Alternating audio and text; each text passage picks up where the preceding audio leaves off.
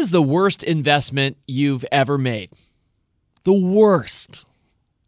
Did you lose 100%? I sure hope you didn't lose more than that. The only way to have done worse is to borrow money that you didn't have, invest that, and then lose all of that. Well, as many losers as I've had and as used to losing as I am, I've still never picked a stock for the Motley Fool that went down 100%, but I've come close. And this time, every year, once a year, I talk about my worst stocks, my biggest losers over the past 3 years. So if winners win, well, losers lose. And it's important to talk about both. So come with me, won't you, to the dark side, the shadow side, the losing side. Let's explore and learn today on my annual David's Biggest Losers, Volume 4. Thanks to LinkedIn for supporting Rule Breaker Investing. Find the right people for your business this year. That's right, this new year of 2019 at linkedin.com/fool. Get $50 off your first job post. Terms and conditions apply. That's linkedin.com/fool.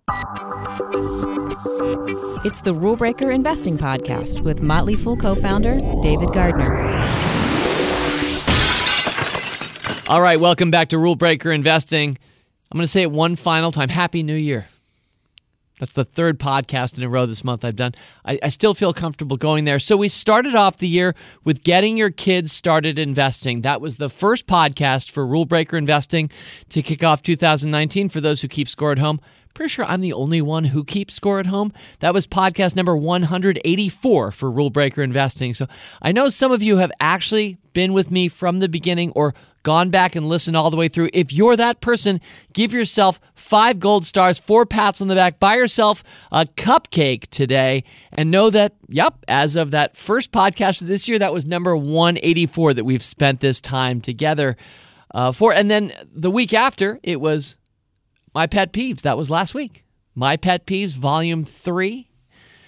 You know, I was thinking about it. Occasionally, I'll re-listen to one of my podcasts, and it makes a lot of sense, for example, for me to listen back last year to David's Biggest Losers Volume 3, just to remind myself how we do it, how I did it, and learn a lesson or two. But when I go back and listen to my most recent podcast, I do consider that a little bit self-indulgent. And I did fully listen to My Pet Peeves Volume 3, and I think I probably enjoyed it more than you did, whoever you are. And I'm sorry about that. I love putting out my pet peeves. It was so much fun. And I thought of another one in the meantime that I want to convey to you right now. And here it is before we actually get to our material this week. It's that time of year where snow happens in the United States of America. And there are some parts of our country, no doubt yours too, perhaps, where it snows more than other places. And a pet peeve of mine with regard to snow is the further north someone is, the more patronizing they'll be to people south of them when talking about the weather. So it would be quite natural here in the Washington, D.C. area. We received 10 inches of snow over this past weekend. A pretty remarkable snowfall, one of the bigger ones we've had in recent years. A lot of fun. I'm always the person cheering on more snow. I root for maximum snow days, and I want the whole world to grind to a halt whenever it starts snowing, and so I had a lot of fun. But it doesn't take long for somebody to go, well, of course, people have no idea what they're doing in Washington, D.C. when it starts snowing. I mean, I'm from Maine, the person will say, or I'm from Chicago, and it's hilarious to me, this person will say, just how inept everybody is in the city that's south of me. Now, this isn't about Maine or Chicago or Washington, D.C. This is really just more about northerners, defined as anybody north of you coming and telling you that in your area, people have no idea what to do with snow. But of course, this wise person talking to you knows a lot, has been through it all, and can't help but look askance with maybe a little bit of a grin at how sad the state of things is in this southern city. And it makes me think, since this is, I hope, a pet peeve of yours too, especially if you're from the South, it makes me wonder, what if we reversed that? What if any time it got hot or really sunny, those of us who are in southern areas hung out some around our friends in the north and just talked about how they don't even know how to embrace the sun. They have no real idea about how to enjoy the beach or how to get a good tan. They don't really get out of doors much. What if all of us kind of patronized our northern friends anytime the weather flipped the opposite way? It's just a what if.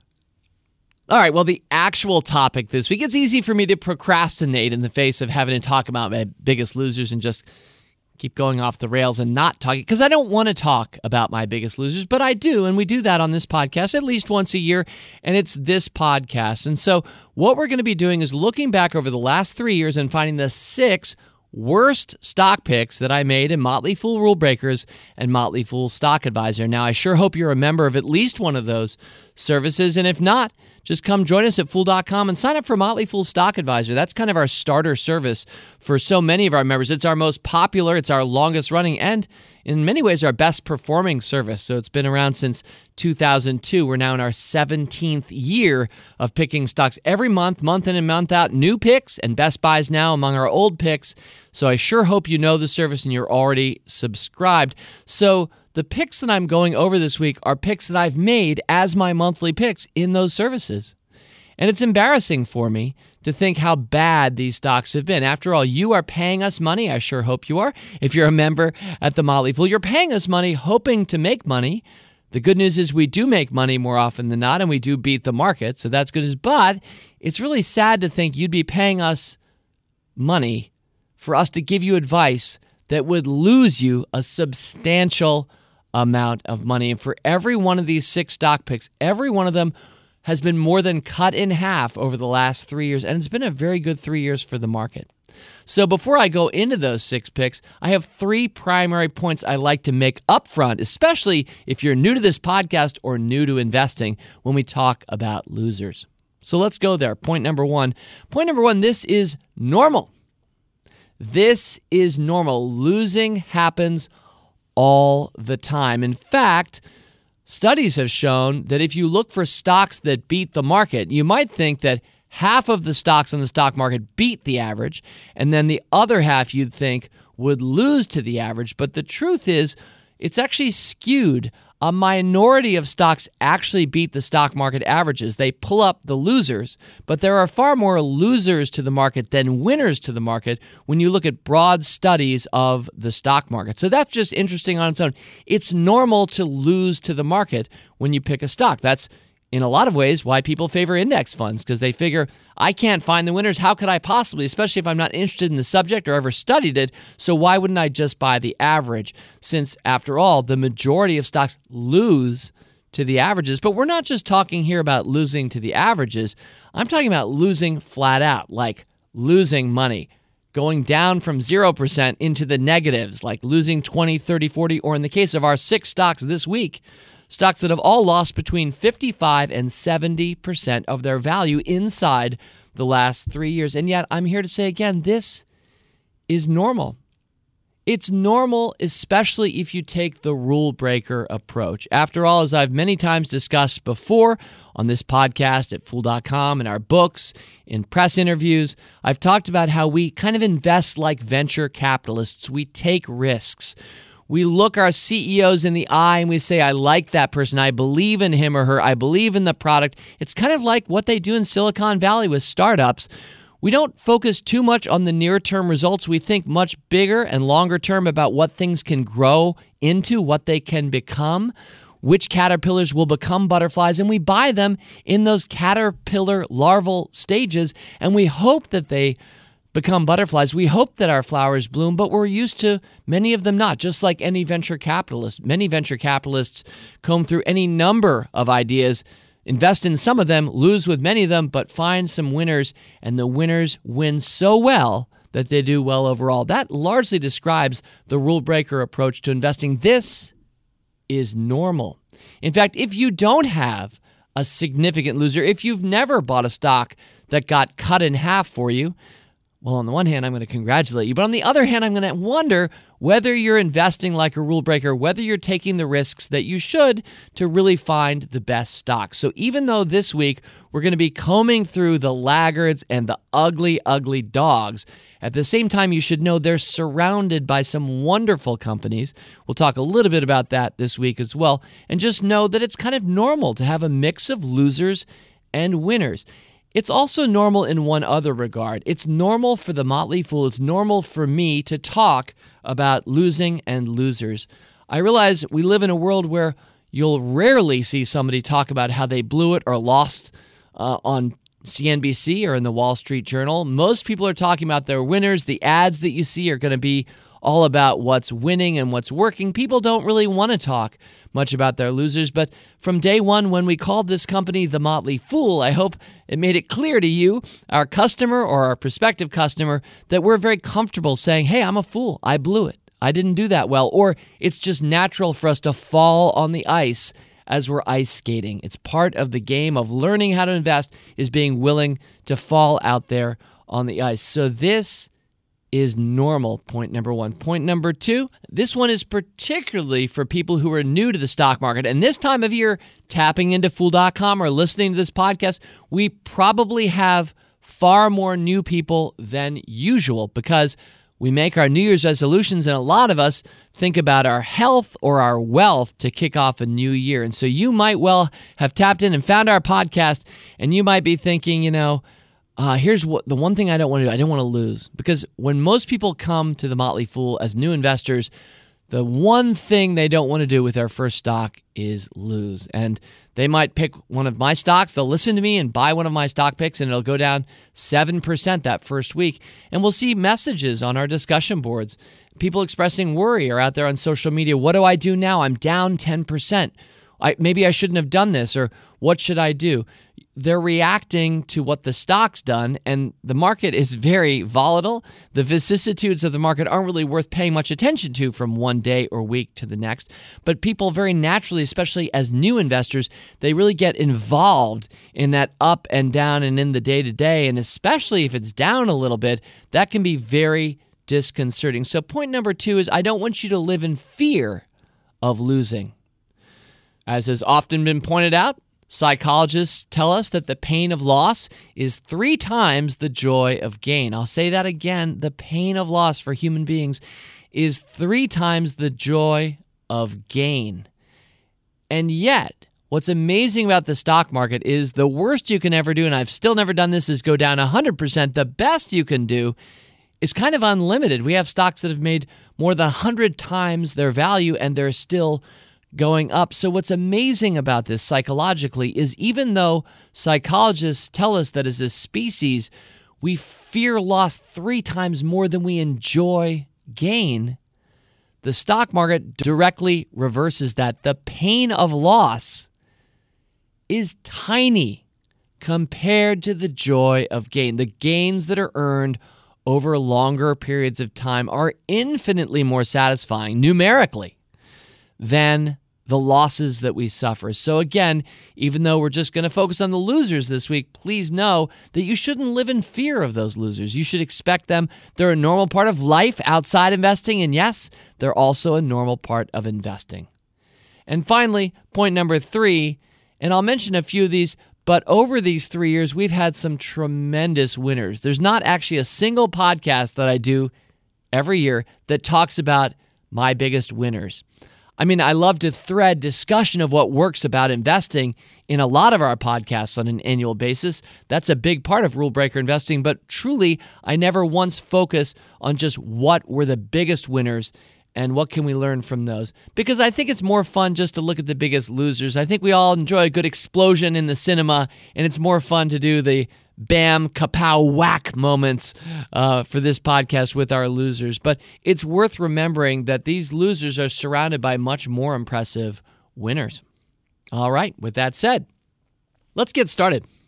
All right, I've got 6 to go through, and for each of these, I'm going to have a single lesson that I think we can learn from each of these companies. I'm going to move through these fairly quickly because I don't want to get too preoccupied on the individual stories and the implosions. But I think there is something instructive to learn from each of these, and so I'm going to try to tease that out. Let's start it off with number 1. Now, number 1 is, appropriately enough, the single worst stock pick that I have made personally in the last 3 years.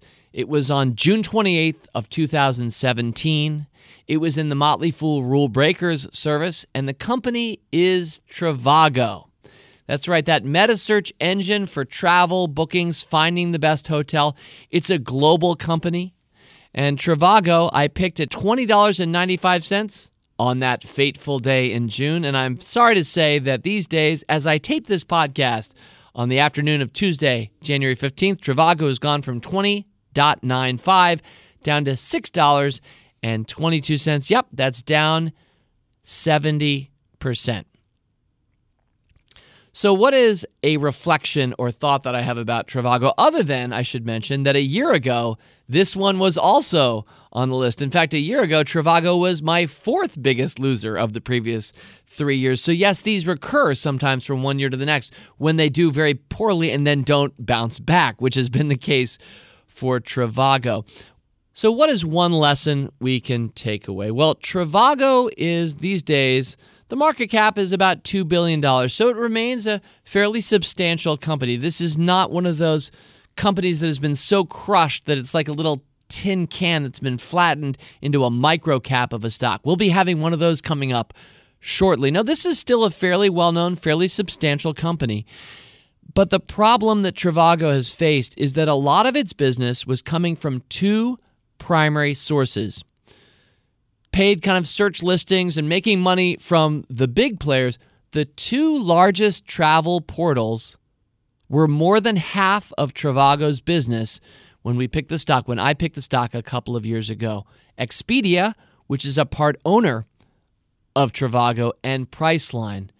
And a natural vulnerability for a business like this, again, since it's down 70%, you can imagine that this was over $5 billion as a company when I first picked the stock. Now it's down to just $2.2 billion. But the company began to suffer from these two big dogs starting to say, we're not actually going to pay you at the same rate because we're such a substantial volume player for you. Both Expedia and Priceline started to undercut themselves and pay lower and lower rates for search successes on Trivago. And that really hurt the company and continues to have hurt the company. So I think a lesson here, some of my lessons are about the stocks themselves and about how we invest in those stocks, but this is actually about the business and a business consideration. So lesson number one, recognize the vulnerabilities of your companies. Now, it is something that we recognize. This wasn't a surprise to us that Trivago was very dependent on these two players. And at one earlier stage of our corporate history at The Motley Fool, we were very dependent on just a few big discount brokers. That back when The Motley Fool was free and Fool.com was a free site, ad-supported, it really, really hurt. I remember back in the day when a few of those discount brokers that we were sending lots of customers to said in the horrible year of 2001, as the NASDAQ lost over 60% of its value, they said, we're not actually going to advertise on your site because nobody's clicking any ads and we don't have money to advertise on your site. That hurt us a lot. We were a company that was highly dependent on a few sources of revenue. And that's kind of Trivago, even though it's a much bigger company than The Motley Fool. So it's just something to be thinking about and conscious of when you're investing in stocks. And it isn't to say it never works, because we picked Trivago knowing that, and yet in this case those companies began to lower their rates and really hurt this company. So that's a lesson to learn from this $2.2 billion company today. By the way, I should mention, a year ago it had dropped from $20.95, as I mentioned, in June of 2017. It had dropped to $7.31, and 1 year later it's now down to $6.22. So the stock has actually sold off, not dramatically, but another 15% over the last year. And it's a reminder that we don't bottom fish much at all at The Motley Fool. If you want to take a second lesson away from this one, you won't see me re-recommending Trivago anytime soon to Motley Fool Rule Breakers members, because when a company is down and out like this, I need them to prove their way back into my confidence in them. And so that's kind of how I handle companies like Trivago. And yes, often they do kind of just keep sputtering along, and this stock is actually down from where it was a year ago. All right, what's my second biggest loser of the last 3 years? Well, it's Camping World Holdings, the RV company. Now, Camping World Holdings, also a Motley Fool Rule Breakers pick. I picked on November 22nd of 2017, right around Thanksgiving here in the U.S., 2017. And it was at $41.37, and today it's gone from $41 down to $13.83, as I quote it doing this podcast. So 41 down to 13, a drop of 67%. Now, this one is not that different in some ways from Trivago. It's also still worth more than $1 billion. It's a consumer brand that perhaps you would recognize. Trivago you might have used before on the internet to book something. Well, some of us, those of us who are interested in recreational vehicles, this is the big player, Camping World Holdings, within the RV industry. A problem for this company, well, several set in 2018. One of them was that RV prices for new vehicles started surprising us, and especially management at Camping World. They weren't able to raise prices. Prices started to come down for new RVs, and not only that, but it got worse for used RVs. And so the company started decelerating with its growth, and then even worse, accounting problems started cropping up. The company announced it had to restate some earnings, and the market began to lose some trust, especially when it was discovered that management, including the CEO, Marcus Lemonis, the pretty popular, well-known CEO of this company, had sold a lot of stock. And so a lawsuit then popped up in 2018, people accusing management of knowing that the numbers weren't accurate and selling their stock in advance of that, or before the rest of us knew that, and then some of us are left holding the bag. So it was a year of problems for the core business, and then a lack of trust and a lack of performance on the part of management. Now, what is a lesson to take away from this one? Where I'm going to have a little fun with this, but I'm going to say beware CEO TV stars. Because Marcus Lemonis is the star of CNBC's show The Profit, which is a show about saving small businesses. He's the authority. He's the driving personality. He's a charismatic person. And somebody in our initial write-up when we recommended Camping World Holdings, we were saying, we like Marcus Lemonis, and you can watch him on CNBC. But maybe in retrospect, I should have thought about Nick Woodman, the CEO and founder of GoPro, who also had become a TV star a few years ago on Shark Tank. And GoPro, which will not be featured on this year's David's Biggest Losers, was in fact featured last year and I believe the year before, because GoPro was a horrible stock pick. I picked it at about $80 a share.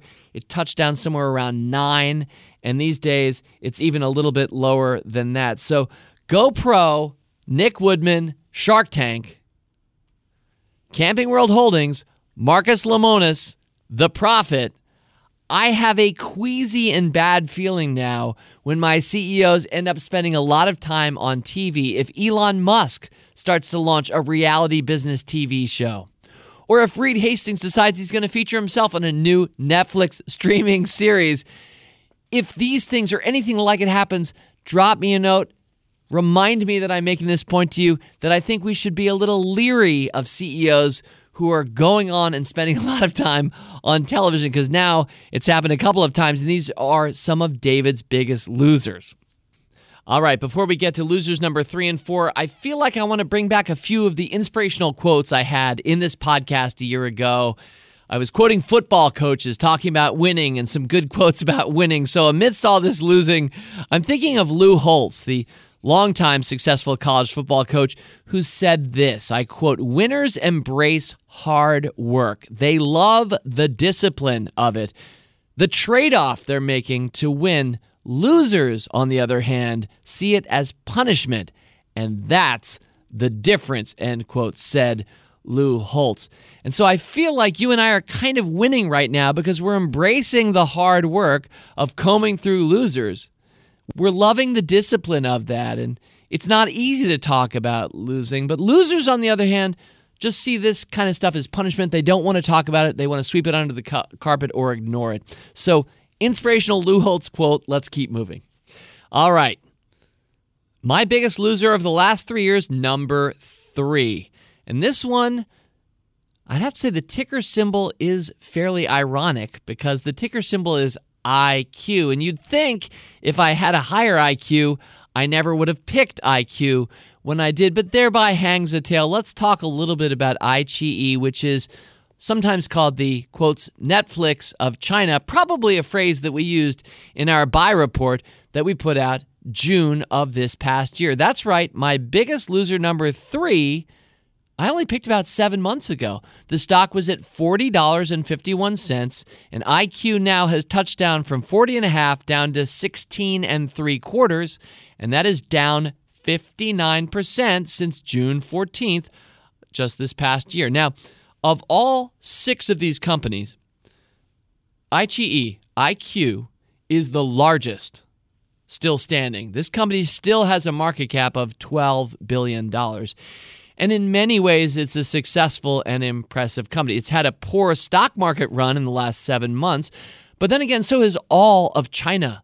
Chinese markets, I think, were down around 25% for the year of 2018. I mean, we had a little bit of a disappointing year in the U.S. We were down single digits. China was down, lost a quarter of its value for its stock market in 2018. So it's not surprising that more volatile, higher-priced kinds of companies with higher multiples like iQIYI would get especially badly hurt, and indeed it had. So what's the lesson that I have for you for number 3 here? Well, I'm going to say this. Adding to winners works more often than you think. I said thereby hangs a tale. Let me now just briefly tell the tale I'm referring to. Because when I picked iQIYI in June of 2018, I'd actually picked it 2 months before that. The June 2018 was a re-recommendation of iQIYI. I first picked it in April of last year at 18. So it had risen from 18 to 40 in just 2 months. And it's there from that position at 40.5 down to 16.75 that we find ourselves today. But the truth is, from the very first position, I picked it at 18, and today it's right around 17. So it is down, but not that badly. So what I did, if you heard me right there, is the stock more than doubled in just 2 months, and I re-recommended it again.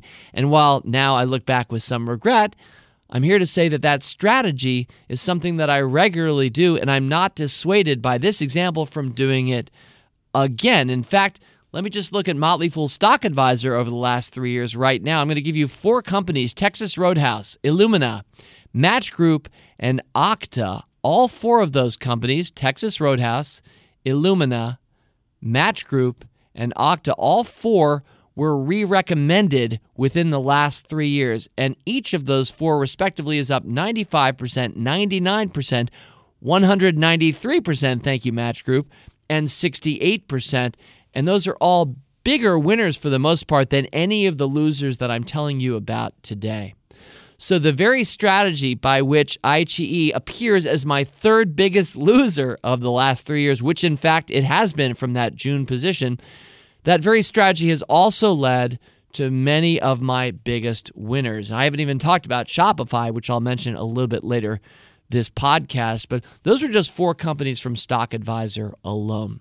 So lesson number 3, ironic in the face of a dog stock pick, which is what iQIYI was now in retrospect in June of last year. Ironically, the lesson here is adding to winners works more often than you think. And I don't think we should be dissuaded by a result like this to think we shouldn't do that. I'm going to keep doing it even when it sometimes hurts. All right, it's halftime, so making that perfect hire can help set your team up for success in the new year, but where do you find that person? Well, that's why when it comes to posting your job, go where you have access to an engaged community that people visit every day, and that would be LinkedIn. Most LinkedIn members aren't checking job boards regularly, but 9 out of 10 LinkedIn members are open to and interested in new opportunities like the one you might want to be listing. So with most of the U.S. workforce today on LinkedIn, posting on LinkedIn is the best way to get your job opportunity in front of more of the right people. It's no wonder a new hire is made every 8 seconds using LinkedIn. Find the right people for your business this year at linkedin.com/fool. Terms and conditions apply. Get $50 off your first job post. That's linkedin.com/fool. And one other side note, this is a Motley Fool plug, and this is for the gamers out there. And I know there are many among you listening to me right now, my fellow Fool gamers. We cover a lot of ground on the Rule Breakers podcast, but there's one subject we probably haven't talked about enough. That's fireballs. That's right, fireballs. Fireballs are just one of the spells that you can use to inflict damage on your foes in the strategic board game app that my team and I are developing. It's called StockStar, and it's based on investing. So this is a mobile game app that we have in beta right now. If your stocks perform well in real life, you earn gems that help you dominate our game. And I'd love your help to test it before launch. So if you're interested in joining our small band of beta testers, just shoot an email to game@fool.com. That's just game@fool.com, and we'll add you to our playtest list. And we'll probably be issuing invites within the next few weeks. So game@fool.com to beta test StockStar with us. I'll see you there. All right, my biggest loser, number 4. The company name is Impinj, Impinj. Impinj, the ticker symbol is PI. I first picked Impinj for Motley Fool Rule Breakers on December 21st of 2016. A few days before Christmas, not a very good stock to put under the tree that particular year, because at the time it was at $38.33, and today it's down at $16 a share. It's down 58%.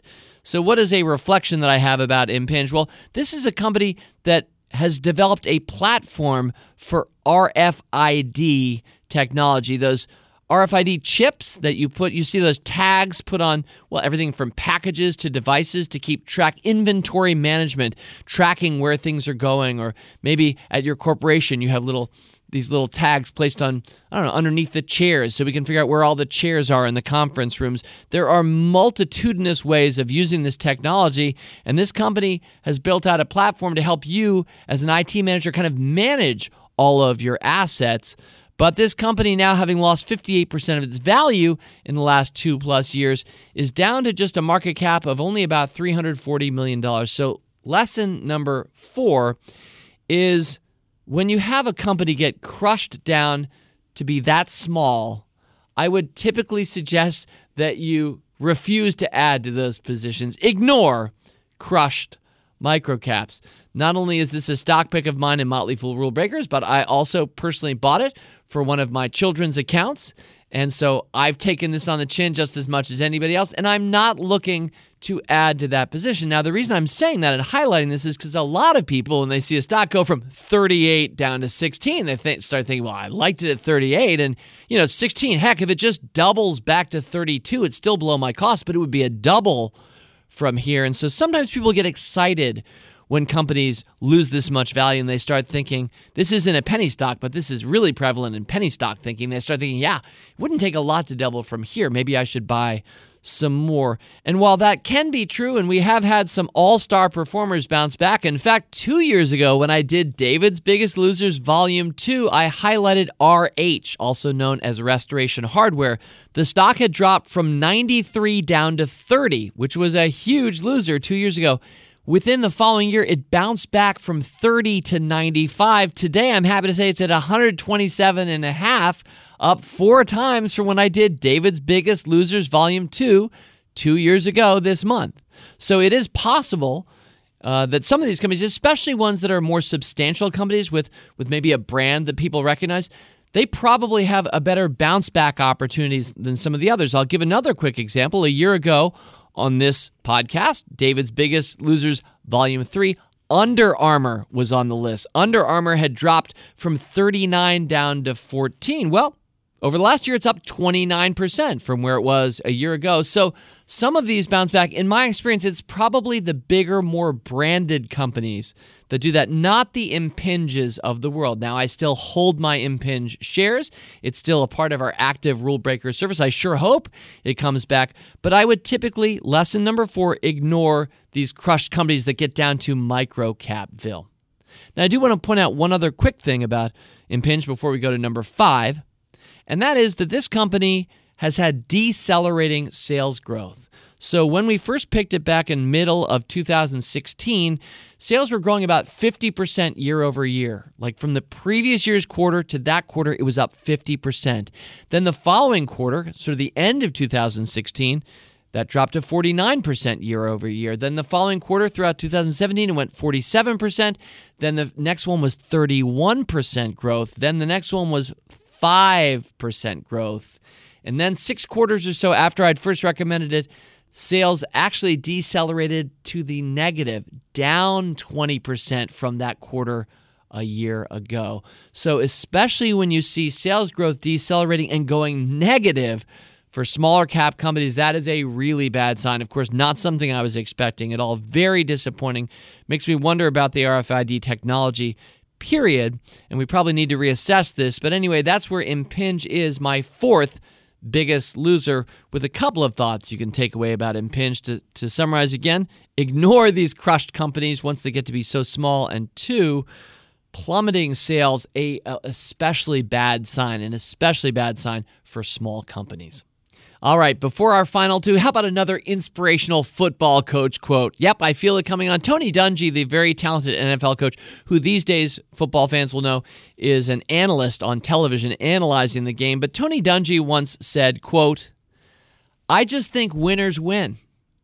And guys who won all the way through high school and college, the best player at every level, they have a way of making things happen and winning games, period," end quote. Now, one of my secondary themes for this podcast throughout 2018 was somewhat tongue-in-cheek at times, the phrase, winners win. And now I realize I first brought this quote out to you a year ago in this podcast, and I think that influenced me. I'm now looking backwards and realizing it was Tony Dungy who got me on the whole winners win track. So thank you, Tony, and I agree with you. And that's why it's a good reminder after we talk about a company like Impinj, which frankly has been losing. So often, the momentum of winning and losing continues longer than most people think. Often things win for good reasons, underlying reasons that continue to happen. For example, if somebody's just a great athlete and that person has a great experience and keeps winning, they feel inspired by their fans to keep working hard. They know how to win because they've won before, so that helps them win more in future. Factors start to show up to propel winners into more and more winning positions. Similarly, for these losers that we're talking about in this podcast, there may well be factors in play that cause things to make it harder for them to turn that losing around and to win. So just a thought. Thank you, Tony Dungy. Okay, biggest loser number 5, and of all the companies on this list, I think this is probably the best known. The company's market cap today is about $1.5 billion. I first picked it on May 25th of 2016 at $14.06. The stock is down to 6 today from 14 to 6. The company is Fitbit. The ticker symbol is FIT. And yep, this stock did appear on my last year's list. Again, I keep these lists for the preceding 3 years. So if a company has a really bad first year, it'll come back for a couple of years on this annual Losers podcast that I do. But a fourth year, it won't show up. It'll drop off the list because I'm only looking backwards 3 years. So I will point out, when I presented Fitbit a year ago, it was down to $5.67. So it's actually up to 6 now. It's up a little bit after a down year for the stock market. What's a good lesson about Fitbit? Well, I know a lot of people wear a Fitbit. They appreciate how it helps them track their steps, in some cases perhaps their sleep, other aspects of their health. Being more attendant to health data is definitely one of the micro trends worth paying attention to. And when I had Mark Penn on this podcast doing micro trends in my Authors in August series last August, we talked in part about self-data lovers, a micro trend, you and me keeping track of our steps and a lot of other things through our iPhone these days. So Fitbit very much fits within that micro trend. But I think the lesson here is that hardware is hard, especially when you're competing with Apple. But so much of the world is moving toward becoming software. And a lot of the devices that we used to carry around, for example, like a watch or a GPS, or how about a camera? That's a much better example. And my talented producer, Rick Engdahl, who's a wonderful photographer, quickly furnished me that idea. But there are a lot of other examples of hardware that an iPhone these days has replaced. And frankly, Fitbit could be added to that list. Fitbit's not the only company operating in this space. It just happens to have been the leader before Apple with its Apple Watch showed up. So hardware can be a hard business. I've always appreciated that Fitbit has a lot of data, and I've always hoped that that would be a good reason to own the stock, because if you've used a Fitbit, then there's a lot of data that Fitbit has, and it can It can get you data insights about your own data. It can also aggregate populations of data and create lots of value, I had hoped. Turns out I wasn't very right, at least so far, about Fitbit. But competing against Apple is a big reason, I think, that Fitbit has been such an underperformer. I also want to point out two other quick points about this stock itself. The first is that this stock went down fast and hard, and that can happen especially with small cap companies. So in October of 2016, Fitbit was at $16 a share. It looked like it had been a good stock pick. Again, we picked it in May. It had gone from 14 up to 16 just half a year later. And then from October of 2016, 4 months later to January of 2017, it went from 16 to 6. Ouch. It lost more than half its value in just 4 months.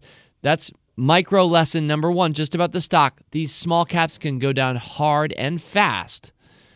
Lesson number two, sometimes it takes them a long time to come back. So now 2 years later, I just mentioned that was January of 2017. It was at 6. Guess where it is here in January of 2019? That's right. I already said it. It's at 6. For 2 years now, in a very tight band, Fitbit has just kind of bounced around 5, 6, 5, 6, 5, 6, 5, 6. It's been kind of dead money in a very good 2 years for the stock market, albeit a very poor fourth quarter of 2018 and kind of a ho-hum year overall, 2018. But Fitbit just kind of has sat there and done very little. So that excitement that you might have as a well-known company like Fitbit has a stock drop into the single digits, it hasn't been rewarded. That excitement has only consistently been disappointed by a company that's kind of having a hard time pulling itself up out of the morass of underperformance. So again, I hope for good things for Fitbit. Maybe it'll be one of those bounce back companies we talk about a year or two from now, but that's not usually where I put my new money. I don't like to throw, as the old saw goes, good money after bad. So there's a few thoughts from Fitbit. And finally, stock number 6, my 6th biggest loser of the last 3 years. And yep, we've actually already talked about this one because this is one of those that I recommended and re-recommended, and it is Camping World Holdings. The 6th worst performance comes from my pick on December 21st, 2016.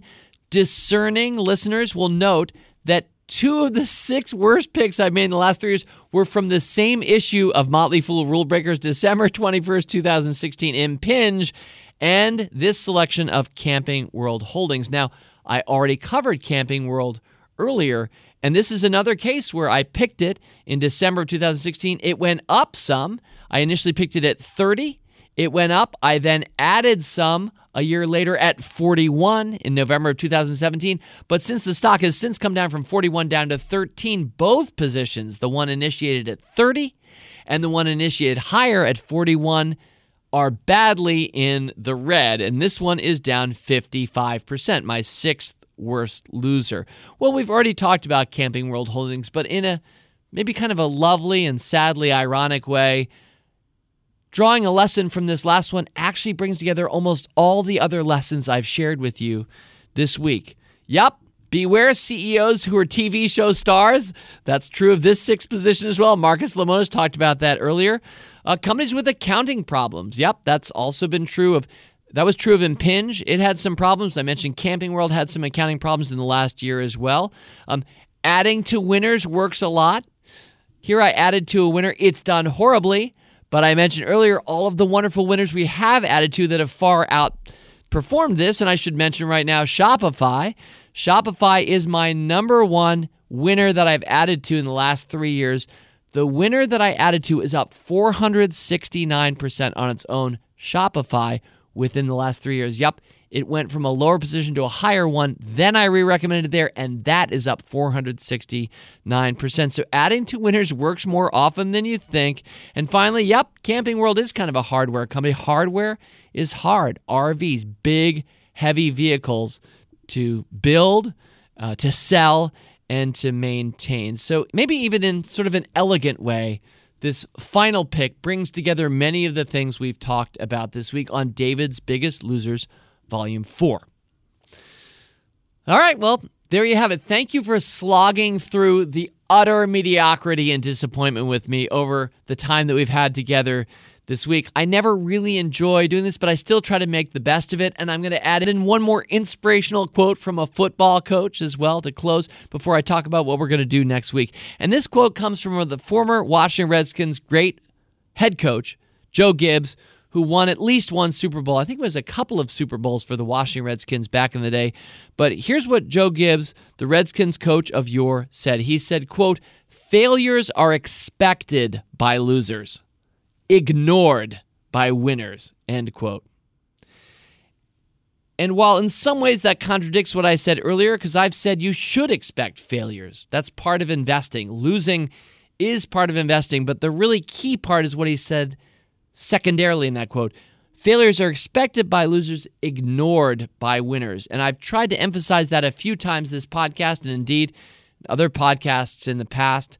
I try to learn as many lessons as I can, not from my losers, but from my winners. So I've had occasion to mention Shopify and a few others earlier this podcast, and of course many other podcasts in 2018. We talked about what works. And I think it's by observing the things that work in life, not just in investing, but in life, that we truly can learn our greatest lessons. So it might sound irresponsible to simply ignore failure, to look past it. But once you understand the math of investing and that winning, a good winner can wipe out all of your losers. Forget about that 3 times the joy of gain pain quotient. Nope. Failures are expected by losers, Joe Gibbs said, ignored by winners. So food for thought. All right. Speaking of picking stocks, that's what we're going to be doing next week, because every 10 weeks on the show, it's our 5-stock sampler. I pick 5 stocks from our services, put them right out there in front of you and say, I think they're going to beat the market going forward.